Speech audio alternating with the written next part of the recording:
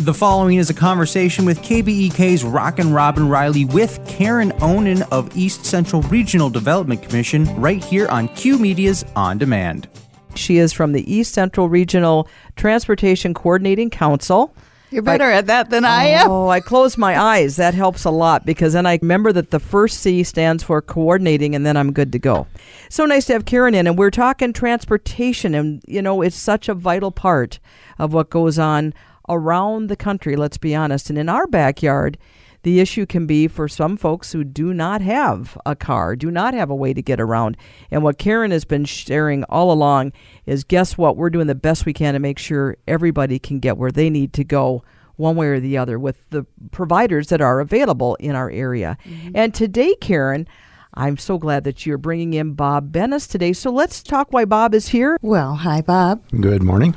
It's really nice to have you in here today. I just want to let you know that Bob is with Lakes and Pines, and he's the executive director there. And he's also been on my ECR TCC advisory board since 2018 and is also on the local human services transit coordination plan group. So it's a pleasure to have you here, and you've got really great ideas for the RTCC, and you've got a lot going on in your organization as far as transportation and those who are the clients that need transportation and they need food delivery, and I think we call that reverse transit. And so I just wanted to hear a little bit about yourself. Well, first of all, thank you for having me in this morning, and I am really pleased to be able to talk about some of the things we do and the way transportation fits into, first of all, some of the challenges that the clientele that we serve face, as well as some of the things that we're trying to do to mitigate that.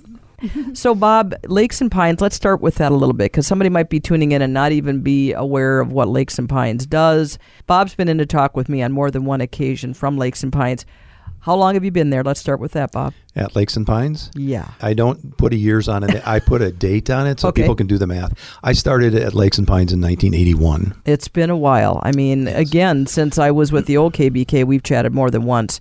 Yep. Lakes and Pines does a ton of great things in our area. Can you just do kind of a checkbox of some of the things that you guys help with? Well, basically, our mission is to help lower-income families. If I can just deviate just a little Sure. bit, all of our services are designed around locally identified needs. So we do a community assessment all the time. A lot of the needs are common across the region and across the state and even across the country, but some are relatively unique to East Central Minnesota. But some of the programs that we operate, we do energy assistance. Obviously, we live in Minnesota, and so that's very helpful. We also are into energy conservation. Before conservation was cool, because we pay for energy, we want to conserve it as well. We do weatherization on homes as well. Because our goal is anti-poverty, we also deliver a Head Start program, helping families prepare their children to enter school, because we realize the education is very important. We have a number of other programs that revolve around food security, transportation. Housing has always been an issue in this area, and over the last 2 or 3 years, it's been really come to the forefront as well. So we do a lot of housing as well. And then again, other programs that pop up that are designed around local needs to help low-income families. And our goal is not to keep low-income families low-income, but to help them prosper. So we have a FAME program, which helps them build wealth. And in terms of wealth, we're not talking mega millions. We're talking about the ability to buy your own home, buy your own car, pay for education, post-secondary education, things like that. Raise your family, basically. Absolutely. Yes, and if you are a single person as well, to make sure you have a quality of life. That's not too much to ask for in America, let's be honest. It should not be, correct. We have regular conversations, I'll just let Karen know this too, with Lakes and Pines now. They are definitely a partner with KBK, and we've been having various people come in, everyone from Bob to the folks who deal with Head Start, who are helping with tax information, et cetera, et cetera.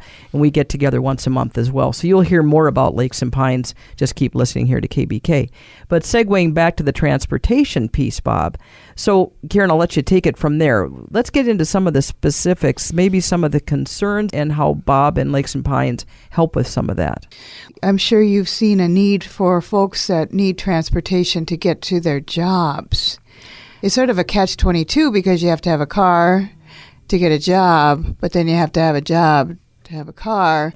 So, I mean, how does all that work? Is there anything that you're thinking that's playing into that? Yes, and getting back to the needs assessment, when we do a needs assessment, we find out what community needs are, and some of them are direct needs, like food. That's the need. And others are barriers.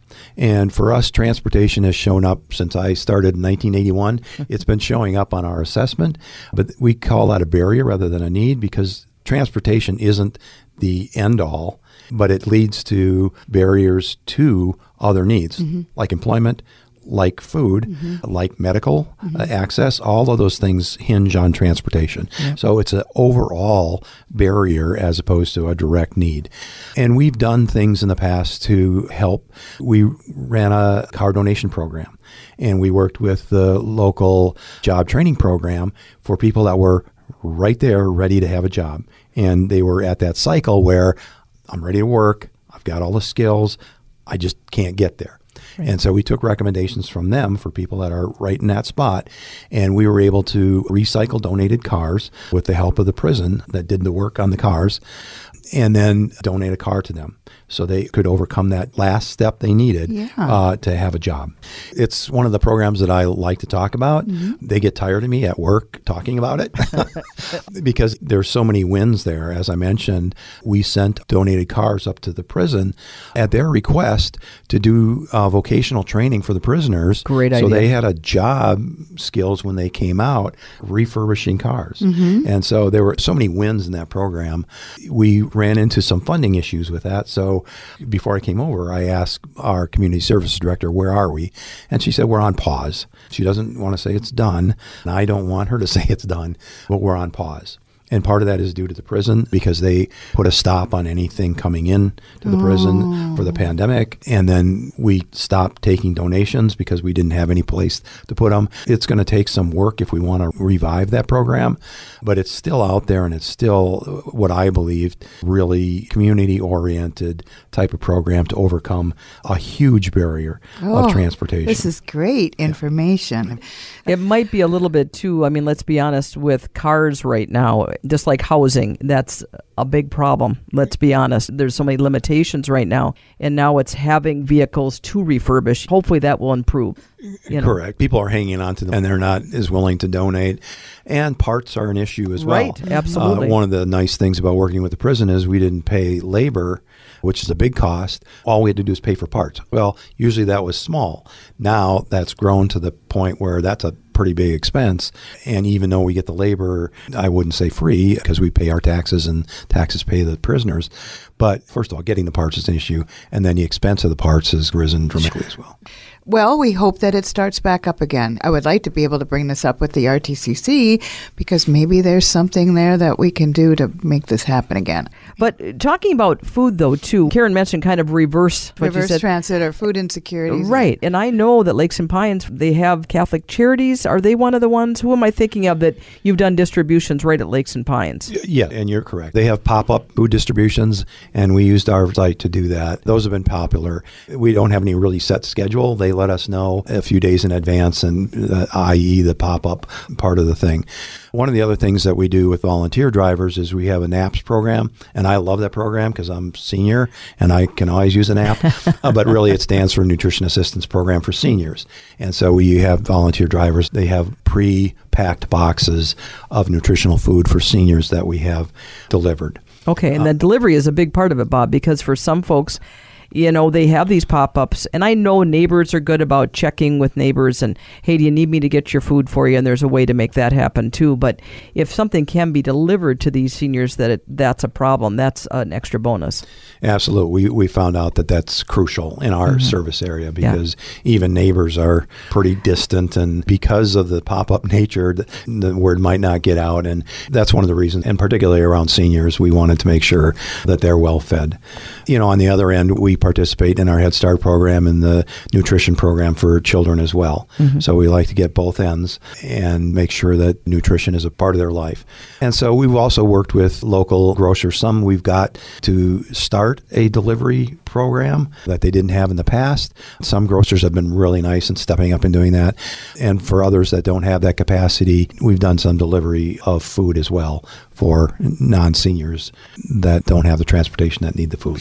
So again, the important thing here as we talk with Bob especially is remember their number to call, right? Again, Lakes and Pines. I talked to Lisa Cron earlier, and so that I know that's 4,700, but you guys are 1,800. So please call that number if you fit the criteria, or if you're having, it doesn't have to be just about transportation, any concerns you may have. The idea, and Bob, you expressed it so well one day when you were in to chat with me, is, some people have kind of, I don't want to say a negative connotation, but they feel like people get on a program and they just stay on it. And it's really the polar opposite. What you guys do is to get people on their feet, and any one of us could be in that situation sometime. Absolutely. And, I've been around long enough to have been through the recession back in 2008 and 2009, and now with the pandemic, and we've seen people that we haven't seen before and we'll never see again. And that's fine with us. And, to dispel that myth a little bit, the average stay on any public assistance is 14 weeks. Mm-hmm.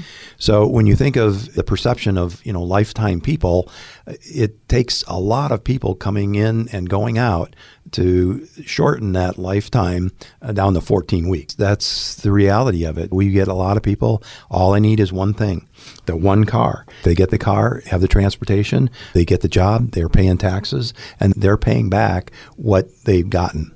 Yeah, we like to make sure that our goal is always prosperity and not building a trap for them to stay in poverty. Lakes and Pines has been around a long time, serving this community and making a huge difference.